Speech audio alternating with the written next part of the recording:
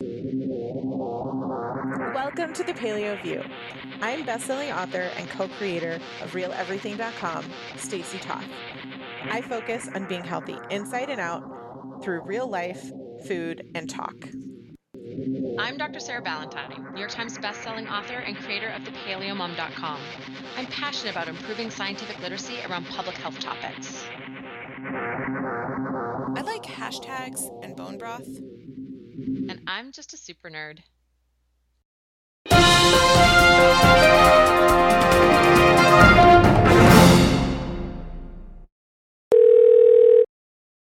Welcome back to episode 382 of The Paleo View. This week, I'm talking a topic that is top of mind for a lot of people, but I think we talk about it and don't do anything about it. So what I'm hoping is that both from some discussion we're going to have, some science we're going to have, and then some recommended actions that we can all maybe put ourselves in a position to be successful, not just this holiday season, but going into 2020. Yeah.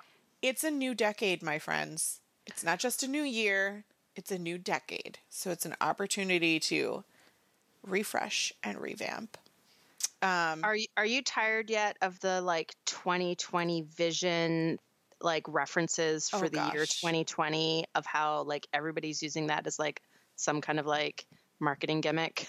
So here's interesting factoid about Stacey that 99.9% of you don't know, and the other 0.1% either know me or are stalkers, and that's okay too.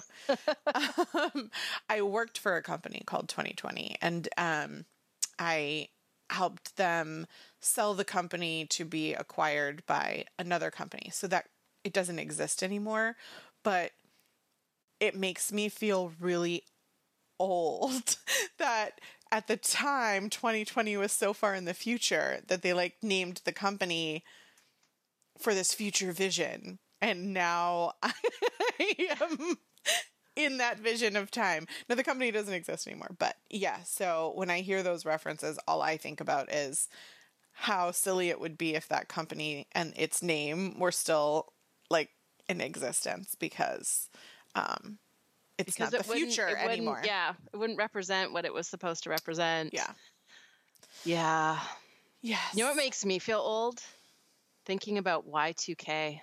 Do you remember? Oh my gosh. Do you remember? I remember? You know what's hysterical is trying to explain it to your kids. Have you explained? Yeah.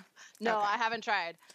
We thought that rolling over for 2-digit computer clocks was going to crash all of infrastructure and end the world.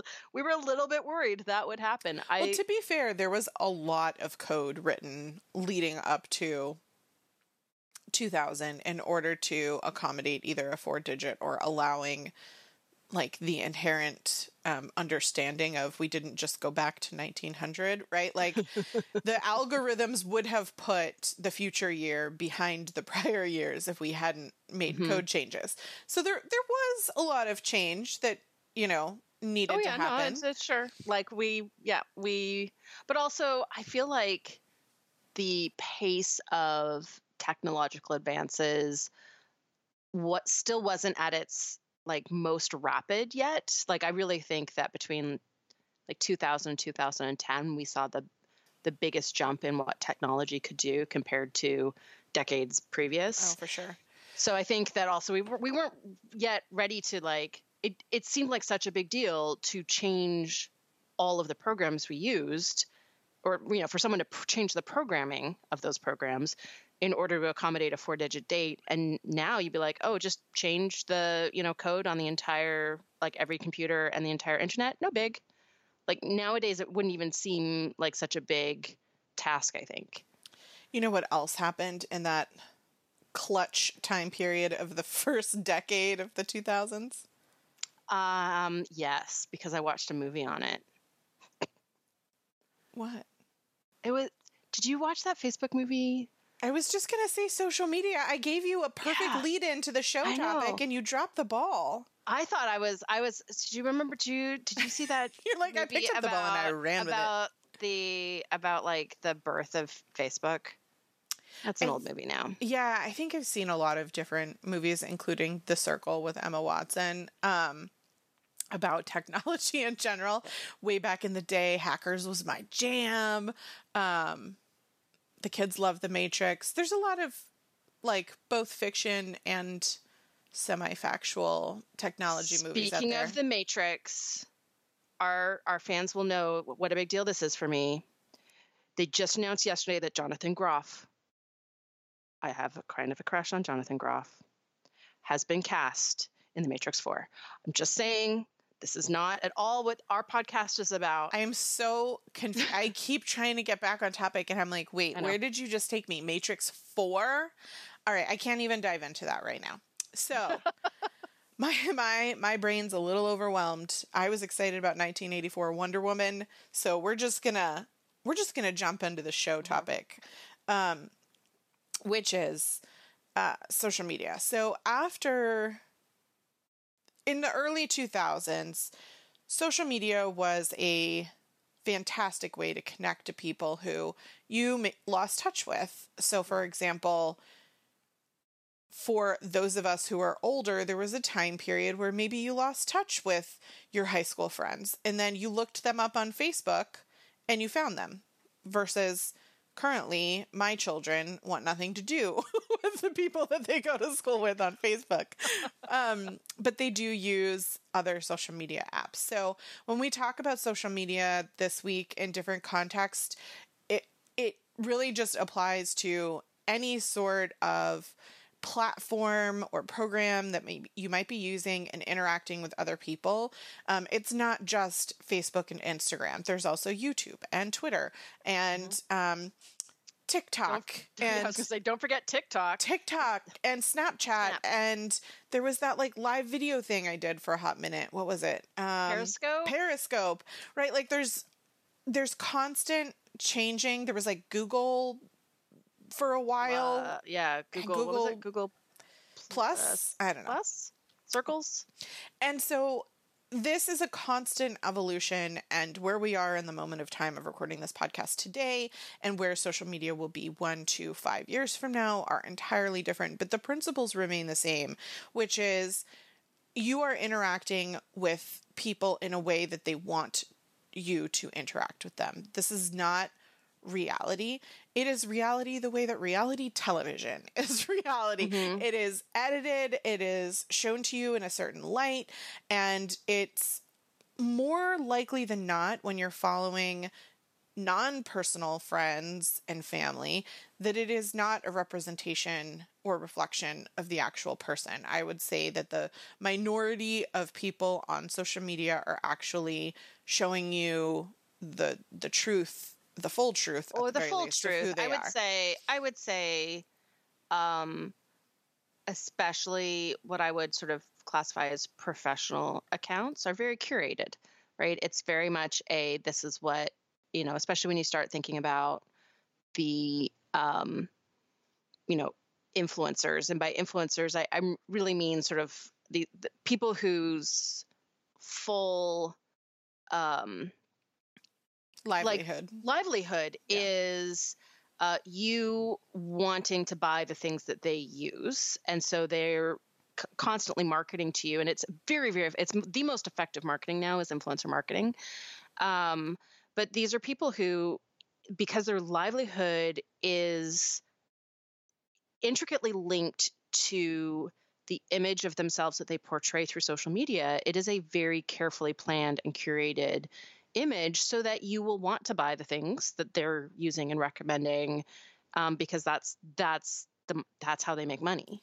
Also, a lot of them that you might follow do genuinely use and love those things. This is not to say that everyone's a bad guy. I personally quit my career to be essentially an influencer, though I don't see it that way, and I do strive very hard to show who I am and my life, but I'm also not sharing, personal, intimate things, for example, about people outside of my immediate family because that's not my story to tell. And I also don't share everything about my children because that's not my story to tell. Mm-hmm. And they might be, having some experience in life that they don't want everyone to know. So it's not necessarily that I'm intentionally hiding things. And I say I as a representation of a large field of people, but that isn't something that needs to be public, or it isn't appropriate,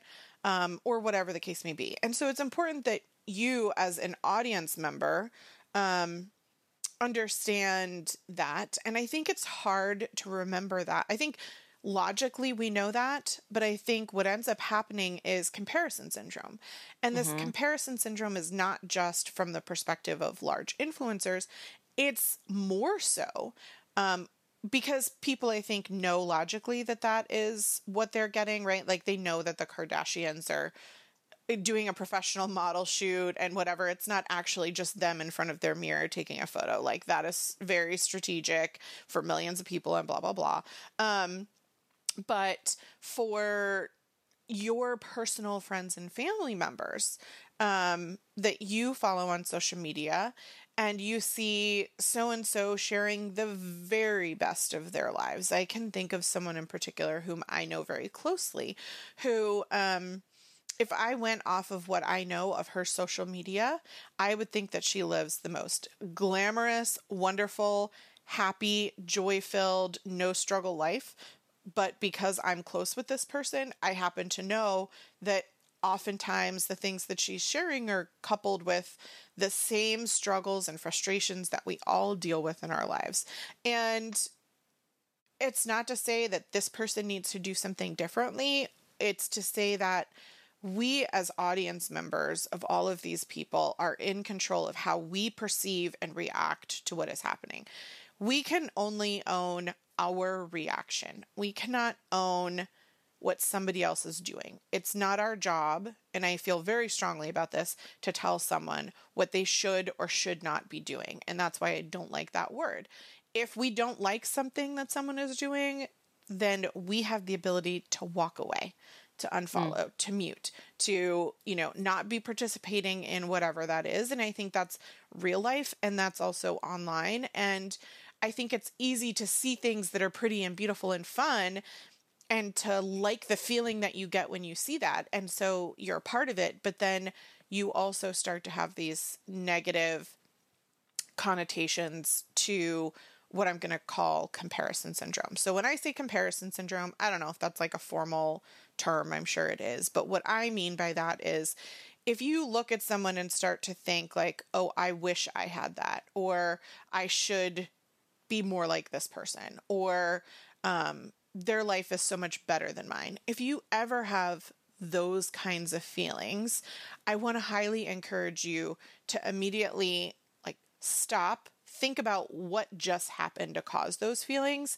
and make a change to redirect them. So for me, I had a lot of fitness people that I followed when I was competitive lifter. I had not just the people in my community, but I followed a lot of inspirational. Yes, exactly. Yeah. Inspirational fitness type people. And they weren't just strong men and women. They were also just a variety of fitness people. And a lot of them focused so much on the way their body looked. And, they might say something like, oh, look how strong I am. But it was very clearly a visual of how great their body looked. Right. Right. And, so when I had my back injury, I realized that it was a huge trigger for me. It was a stress. It caused anxiety. It caused all kinds of negative feelings about myself and my own inadequacies because I couldn't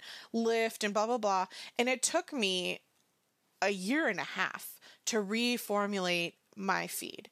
And what I would do is every time I was in social media, if I would see someone who did something on their own that made me feel a certain way, I took the action of owning my reaction and saying, okay, if this is how this is going to make me feel, what do I need to do about it?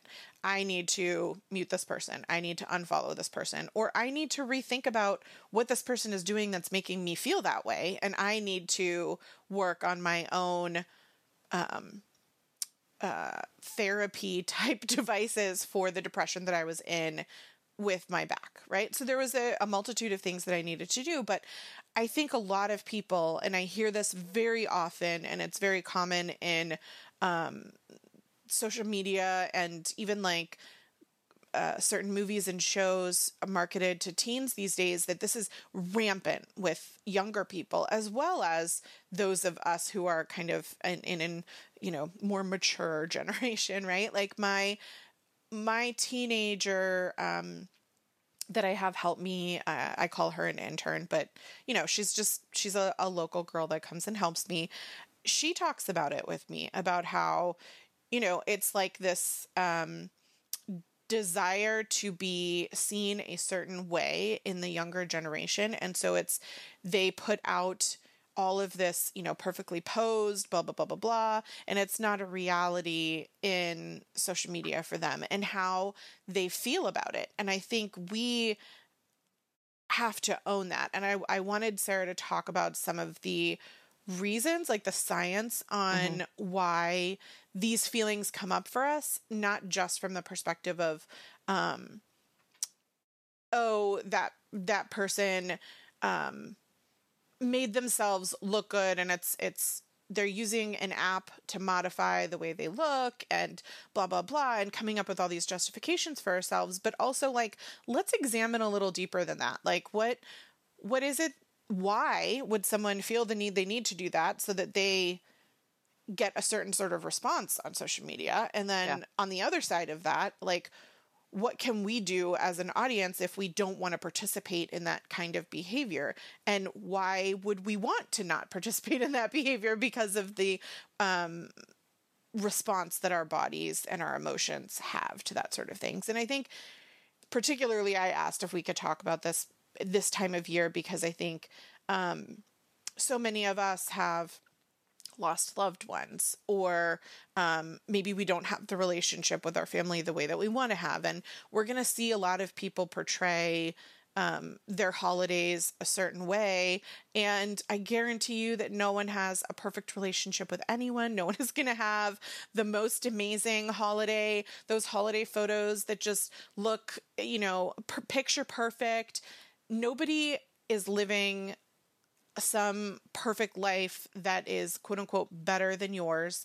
And it's just a good reminder for us to be grateful and thankful for the lives that we get to lead and to focus on that in a way that makes us feel good instead of focusing on others in a way that makes us feel less than. Yeah. So I think that, certainly where the research is at in terms of how social media impacts our mental health, that it's really tied into social connectivity. And so one of the things that's really interesting about social media, because the platform is very much designed to provide connection, right? For us to find our friend from middle school that moved away that we lost touch with, to stay in touch with our extended family in a way that is less time consuming than writing a letter or making a phone call, or, cheaper than, flying somewhere for a family reunion. And in many ways, social media has replaced a lot of more intimate one-on-one connection with people. And that's where social media starts to potentially have some negative impact on our mental health. So there's an interesting give and take. So depending on how we're using social media, we can use it in such a way that it actually improves our connectivity and improves our social networks. And then there's other ways that we can use social media that actually magnifies feelings of social isolation and depression and envy. And so when you start to sort of dig through the research on social media use and mental health, what you really see is that online interaction with people does not deliver the same level of intimacy that we experience when we actually spend time with someone in person. So it can't deliver the same level of emotional support or social support. And those are things that are really important to mental health in general and things like life satisfaction. So if our interactions with even people who are in our like close inner circle are only online interactions, we're not getting the same benefit as if literally we switched that around and made it a phone call or an in-person meeting. And then on top of that, what we see is that people who have who are already vulnerable or have previous battles with depression, anxiety, they are actually people, actually, I'm going to own that one. We are actually people who are more likely to have this magnification of negative emotions in response to social media use. So we're more likely to experience that feelings of isolation or magnifying depression and anxiety or having what actually is called social comparison syndrome. Yours, yep, you're spot on, Stacey. So we're more likely to have that if we are already people who are challenged in terms of our mental health to begin with. So this is, I think, a really important thing to understand. Negative interactions online, that's not just cyberbullying, but that can be getting into an argument, seeing just really like negative comments on something. So, trolling, but even just someone being in a bad mood, right? Just having a negative interaction online can lower self-esteem.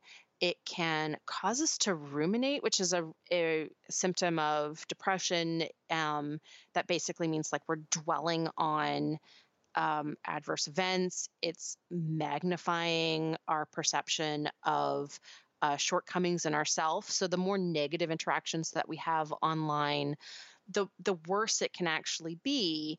And if we're somebody who is already likely to compare ourselves to those around us, so that comparison syndrome, there's a score called the social comparison orientation score as a personality trait. So if we are already somebody who looks at our lives in comparison to those around us, as opposed to in comparison to our own histories, our own goals, right? So as opposed to comparing to ourselves, but compared to the people that we know in our lives, that in particular, people who do that are at much higher risk of, again, sort of social isolation, feeling lonely.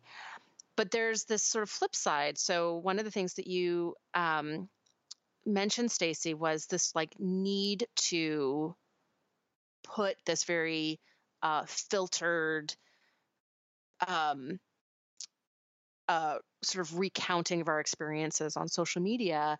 And there is this like acute increase in feeling connected for a very short time. So when you post and you have somebody comment or like your posts right away, it has this like short-term impact of making you feel more connected. But then this overall, especially if you're somebody who already has pre-existing depression or anxiety, or you tend to socially compare yourself, the overall effect is still negative, even though there's like these short bursts of like a reward experience. And of course, when you start talking about a short-lived immediate reward followed by an overall negative effect, like, when you start thinking about that, that's where it starts to sound a lot like addiction.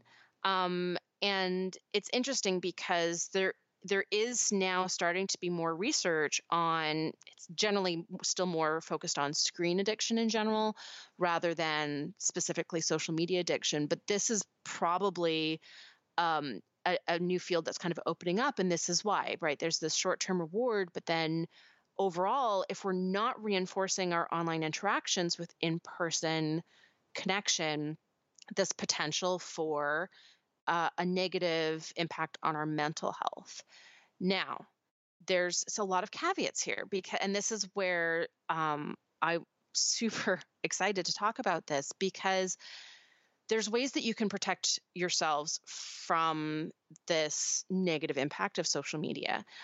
So it's important to emphasize that people who tend to use social media to keep in touch with people in between seeing them, your friends at work, your family members, but you're nurturing those relationships with phone calls or in-person meetings, social media appears to actually be beneficial rather than have a harmful effect on mental health. And if you're not somebody who's susceptible to depression or anxiety or social comparison, you're much less likely to have any psychologically harmful effects, and you're more likely to experience just the benefits of communicating with others online. So experiencing that connection without that trade-off of that long-term, negative effect. So it's also for people who are mainly interacting online with people that they actually know in real life, as opposed to strangers, they're also far less likely to experience any kind of negative effects with their social media use. So there's some guidelines that can come out of the scientific literature on the impact of social media use on mental health that really boil down to using social media to enhance our relationships, to enhance our social connection with others. There's still room, I think, in there for using social media as entertainment, but it involves a lot of, I think, self-awareness. So really, Stacey, like you were talking about, once you're recognizing that your reaction to a person's post is contextually different because of what's going on in your life, and that you've hit a point in your life where that post is no longer inspiring you, but instead, magnifying frustration or, whatever it is, having that self-awareness to recognize when an account is benefiting or potentially undermining our mental health, that is really, really important with using social media in a constructive and healthful way, as opposed to increasing our vulnerability to the negative mental health effects of social media. I love, but I'm not surprised by any of that. I think it's interesting as we phrase it. I think having known what I went through versus not knowing the exact science and terms and all of that kind of stuff, I think that the biggest message that I want to share all of that is that we own our reactions, right? And I've said this already, you've said it, but I'm just going to kind of reiterate. So when we're looking to kind of get the most out of social media and think through what are the things that we can do to curate a space that is helpful, that does foster positive relationships and does allow us to grow and be our better version or a best version of ourselves. Like, what does that look like? I think one of the things is really understanding that I am not responsible for how you react or feel, although I am responsible from my own personal perspective.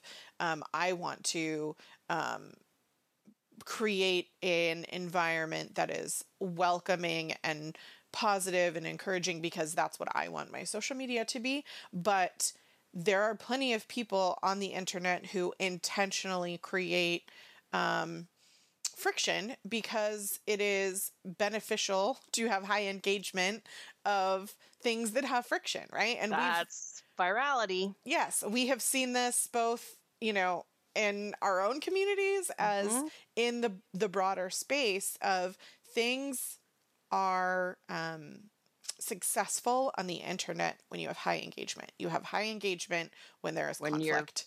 When you're provocative. Yes, exactly. So be aware that some people might not even believe some of the things that they're saying or doing, but they're doing it in a way that exists for that. So if you don't like that, if you see something and you're like, this is ridiculous, this person is being picked on, or, this thing that this person is saying doesn't make sense to me, then it's my reaction as a consumer of that to walk away. So one of the things that you can do, like I mentioned before, is to curate your feed in a way that represents what you want out of it. So like my fitness goals changed and it wasn't something that I personally could handle anymore after my injury, I changed my feed to no longer have that kind of representation, right? And my feed is now filled with a lot of body positivity and humanitarian type individuals, because that's the phase of life that I'm in right now, and it is helpful and positive for me to be getting that reinforcement of the things that matter to me and surrounding myself with the things that I want to hear that are helpful for me. So if you're following, let's say, someone who's like a personal friend. So for example, one of my family members is very political, like just very political on social media. And whether it's something you also believe in or don't believe in, you don't need to see that, right? Like I'm not going to disassociate or unfriend this person on social media because they are my friend. But it's not what I want in my social media feed. So I muted this person, right? There are options. And for the people that share things that I love and I want to prioritize and I want to make sure that I see because of the algorithms of social media, which we're not even getting into today. Yeah. That's a whole other thing entirely. That's a whole other can of worms. Right. To talk about what the makers of the platform want you to see. But if you want to make sure you don't miss something, the only way to do that is to, say, yes, make sure I see this, get notifications for this person. So that when that person posts, you get a notification in your messages to make sure you don't miss it. I know, for example, on Facebook, you can say, put this at the top of my feed. And on Instagram, you can get a notification and make sure that you see things. And I'm also talking about like Pinterest, for example. Like I love to go on Pinterest maybe once a week and, while I'm watching a movie or something and just like scroll and look at things. Like it's also about curating everything that you're on, because there were things in Pinterest that I had to change or unfollow or different kinds of things like that. It's not just Facebook and Instagram. So I think when we're talking about curating that feed, Sarah, you had some ideas beyond just like this social aspect that I think are important to kind of think about as well, right? Yeah. So I think that filling our feeds with things that support our goals versus things that undermine. So I think that sometimes it can be something really subtle. So I think like you can have like your experience of I've injured my back and I can't do this sport that I loved anymore, and I'm frustrated and I miss it, and I have all of these, really strong emotions, so that when I see somebody who I used to think their account was really inspirational because of how they lift or whatever it is, now that makes me just like remember how frustrated I am. So that's like a really, I think, well, obviously, Stacey, you are a person who is incredibly self-aware, but I think also it's easy to identify a big negative reaction like that. So if you have your uncle who has a completely different political leanings to what you have, and they post about their whatever favorite policies or least favorite policies, like all the time, conspiracy like that theories, right, or whatever it is, you can hide it's a sort of an easy choice to hide those things from yourself. And I especially like that you brought up muting, because you used to be able to just follow or unfollow. And now there's a lot of in between gray things that you can do. You can hide things from your feed without unfollowing, or hide things from your feed without unfriending somebody. And so that, I think, is really powerful, because it still allows you to connect with that person, but on your terms, as opposed to on the social media algorithms terms. But I think that there's also slightly more subtle things, right? So I, recognized, this was a few years ago, that looking at beautiful pictures of cakes was not helping me. and they're gorgeous. Like, my immediate reaction is a positive reaction, right? Yep. I laugh because I'm like, cake. Totally. The minute I see it, I'm like, oh, I want that. Yeah, like, I want to learn how to make that. I want to eat it. Like, that's fantastic. I'm going to paleofy that. But it's not actually supporting my goals of, an overall healthy diet. It's actually triggering some of my food addiction symptoms. And that's, even though my reaction to that feels positive, it is not something that is particularly helpful. So I kind of wanted to add to the curating feed talking point with how to use social media in a positive way, by encouraging people to not just think about the things that you have a negative reaction to, but thinking about the things that you maybe have an unhealthy positive reaction to. So really thinking about, like, what would be in your feed that would actually enrich your life. So I have in my feed a lot of super nerdy science things, because I love nerding out about all kinds of different science things. And I have a lot of, like, just straight humor, because that is something that I'm specifically trying to find more of in my day, right? Just more, like, harmless. It's all really light humor. None of it's, personal or self-effacing humor. So there's a very specific type of, puns generally are my favorite. But I'm shocked. Right. Do you have videos of people hugging? Is that an account you follow? No. But a light bulb just went off to find some. Yes. I do really love the guy. I can't remember. I'm blanking on his name right now. There's an Instagram account that I love, and it's just a guy's giant beard, and he just sticks things in his beard.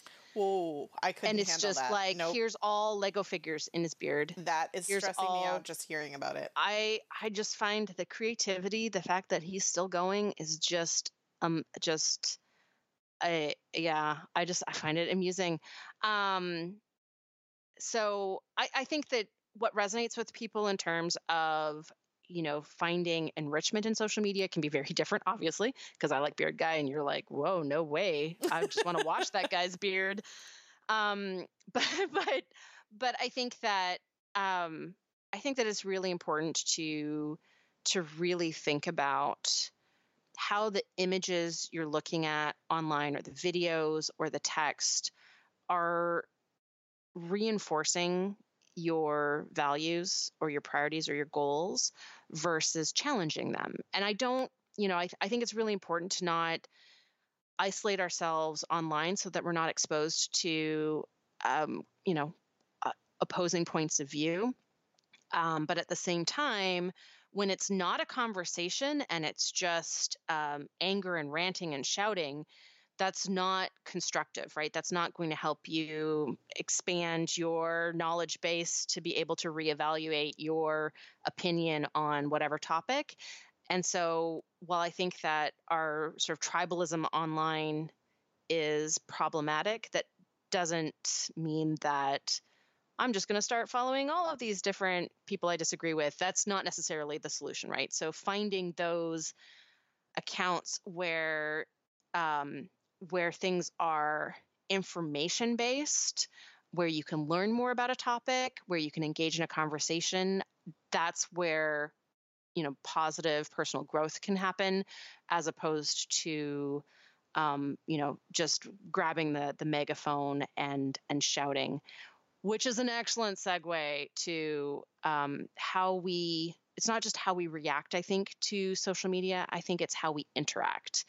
And I think there's part of it where, if we notice that, say, a friend has muted us or unfollowed us, that it's not necessarily personal. Like that person may be curating their feed. But there's also the piece of it of, I like to remember that there's a person. I am talking to a person online. And my rule for how I interact with people online is that I will never say anything in a, comment or a, private message that I would not say to somebody face to face. And I think about if I was in a room with this person, is this what I would say?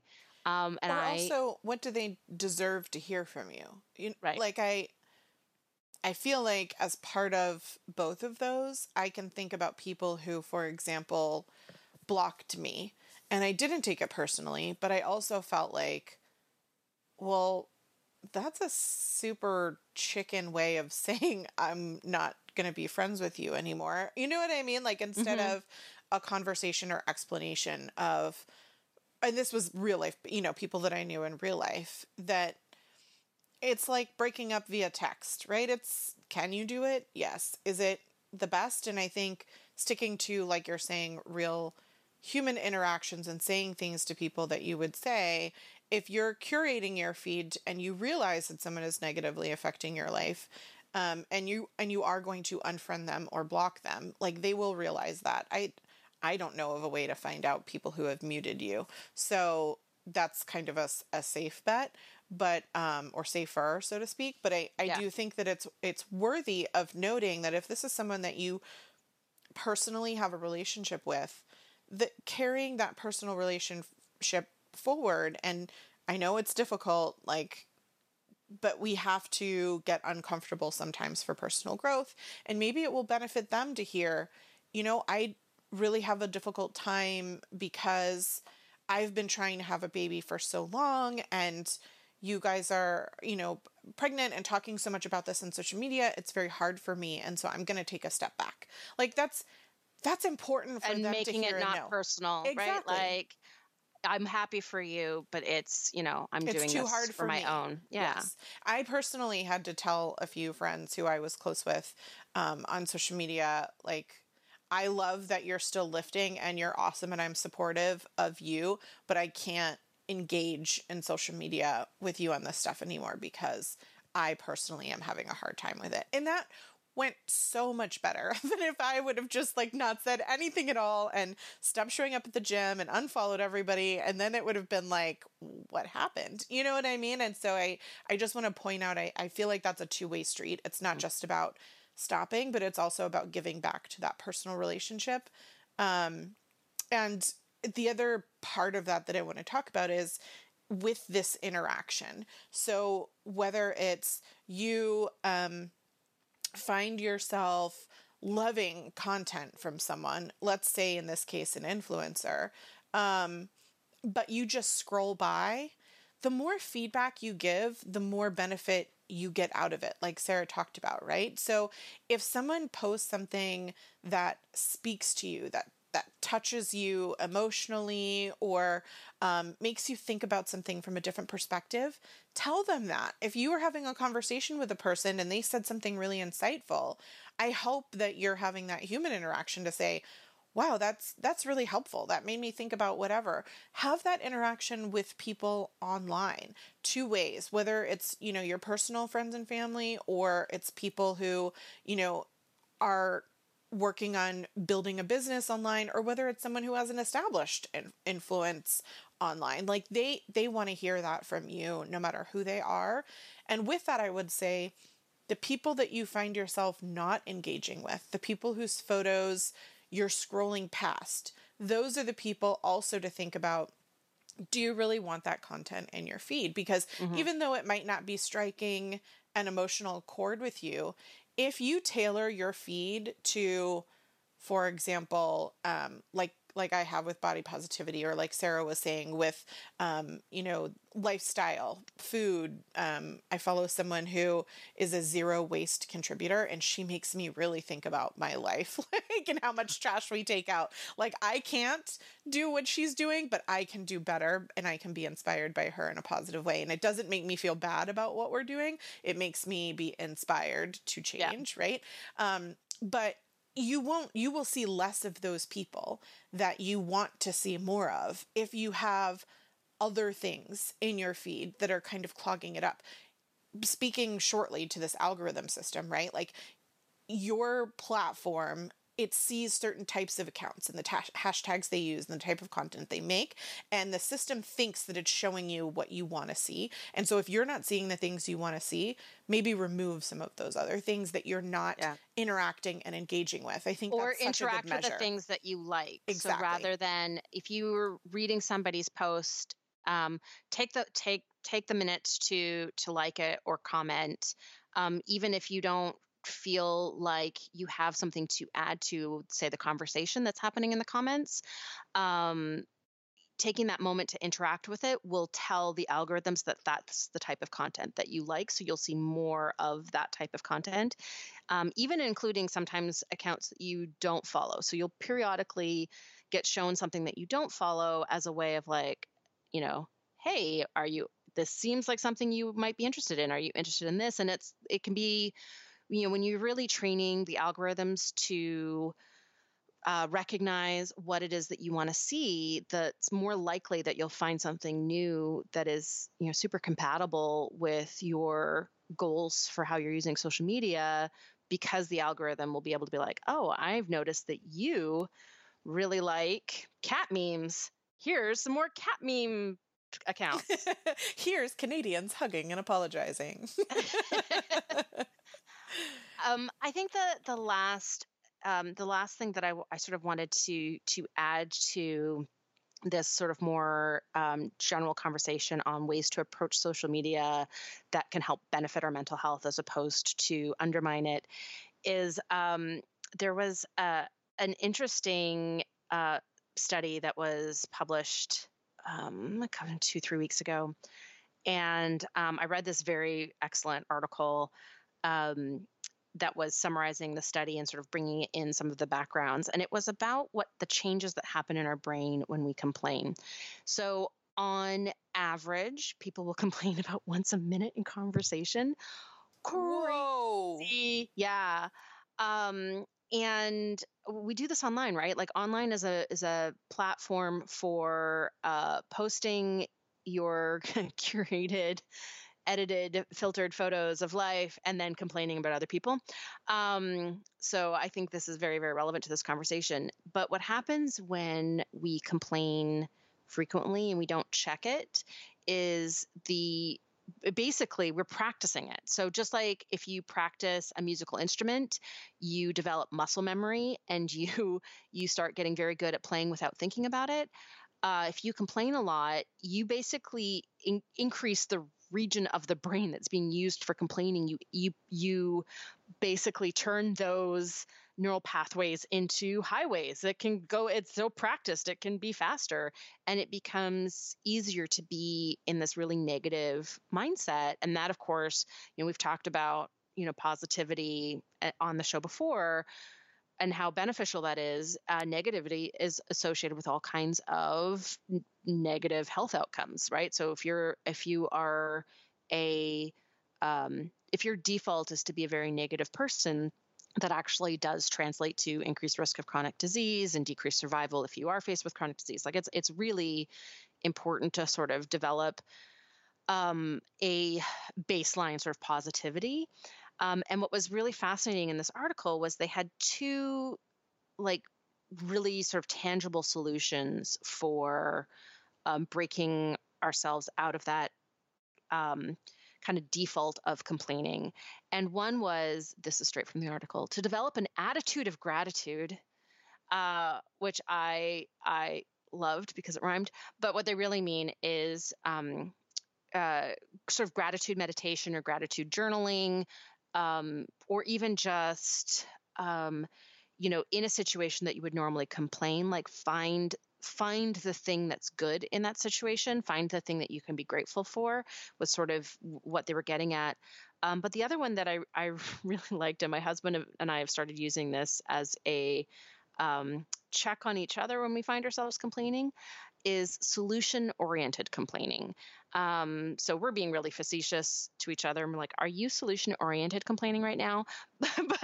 but in real life, what this means is only complaining when you are basically advocating for some kind of resolution, some kind of positive outcome.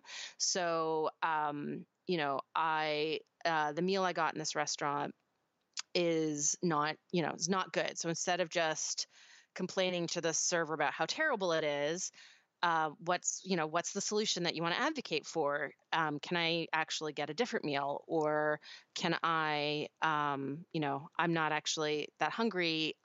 Can I get some money taken off my bill because this was it was not as advertised, right? It's like having a outcome that you're advocating for, and starting that solution oriented complaining with the common ground.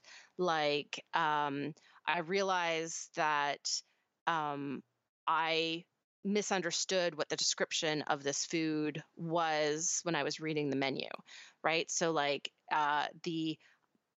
rather than assigning blame, finding common ground, and then rather than just complaining, advocating for some kind of resolution. And if there's not a resolution, right, it's raining today and it's going to keep raining for the next 2 days because that's what the forecast is. There's no solution-oriented complaining that can happen. Well, maybe bringing an umbrella, but it's not the same type of thing where there's like an obvious way to resolve the situation because it is the weather. So instead, that's where attitude of gratitude can come in, right? Like, I'm going to remember that all of the plant life around where I live needs water to grow, and I really love being able to look at trees and flowers. So I'm going to be grateful for this rain, even though I don't have as much energy on a cold, rainy, dark day, right? So thinking about it in terms of the positive. And I think that we can apply that online when we're seeing things that would normally rope us into a very sort of complaining conversation, a very negative conversation. We can be very intentional about how we're interacting with that type of content, and either engage with an attitude of gratitude or engage with solution-oriented complaining, or choose not to engage. No, I love that. And I think it's important that you tied it to real life, because that was something that as a leader in a corporate environment, we experienced so often. And it was like, okay, I understand that this thing went wrong. Now, how do we fix it? It's like, now that idea is always that next step. And I think it's important to apply that perspective to everything in life, not just, social media, work, personal life. When you find yourself in a negative spiral, it's examining not just how did I get here so that I can work on having a more positive, joy-filled, grateful life, but also if it is a bad situation, how can I fix it, or how can I see it differently? So thank you for indulging me this week as we explored a topic that I think, well, if you're listening to a podcast, you're obviously engaging on social media. You are engaging with us here, and we thank you for finding our show a positive experience that brings goodness or education or whatever it is to your life. We strive very hard to make the shows not just educational, but in a way that you can apply it to your life to live better, healthier, happier lives. So we thank you for being here and for engaging with us. We would love to engage more with you on social media. I know Sarah and I have both made strides over the last, I would say, couple of years to really re-examine how we think of social media, how we think of our relationship with you, and you know, our own time on those platforms, and how we can maximize our personal relationships. And we encourage you to do the same. We cannot thank you enough when you engage with us, when you share with others and bring them into the conversation, and when you provide a review so that the next person can read it. All of that is part of this conversation that we're having, and we thank you for being a part of that with us. Thanks for listening, and we'll be back next week. Thank you for listening to the Paleo View. If you enjoyed the show, please take a moment to rate us on iTunes. You can also support us by shopping for our favorite paleo products on the sidebars of our individual websites, or by donating through PayPal. Man has to leave, and the dog is not used to not being with humans. I mean, that's what happens when people work from home. And spoil their dog. Yeah, I'm familiar. She only goes in the crate maybe like once a week. And like, I'll have Cole stay home if we're running to the grocery store. Just like, stay with Penny. It's terrible. Oh. Crates are supposed to be a safe, wonderful place for them. Yes, she doesn't mind it, but she does always give us the sad look, like, wait, what are you going? But I mean, she does have the like, but don't you feel bad for me? Constant facial expression. So, yes. Or the resting face that looks like she's just cranky with whatever you're doing. Which I love it. It's so epic. Russ says she needs her own Instagram account of like her doing fun things but having that face. On a roller coaster. Frolicking in a beautiful garden. Eating this giant cake. I believe I just named my 3 favorite things. I think I just learned something about myself. I wouldn't have put roller coaster first. It's fascinating. I also would not have put roller coaster first, but then when I realized that I was really just coming up with things that I like, I was like, oh, maybe I like roller coasters more than I think. As long as they don't go upside down. Those upside down roller coasters are not my thing. Is it even a roller coaster if it doesn't go upside down? Yeah, you can have really awesome roller coasters that do not have loop-de-loops and twisty dooackies. Dooackies. That's the classical technical term. Yes. That's, when people are in line for the like super big roller coaster with all the twisty dooackies, that's what they're all talking about in line. Mm-hmm. Can't wait for the twisty dooacky. Seeking the truth never gets old. Introducing June's Journey, the free-to-play mobile game that will immerse you in a thrilling murder mystery. Join June Parker as she uncovers hidden objects and clues to solve her sister's death in a beautifully illustrated world set in the Roaring '20s. With new chapters added every week, the excitement never ends. Download June's Journey now on your Android or iOS device, or play on PC through Facebook Games.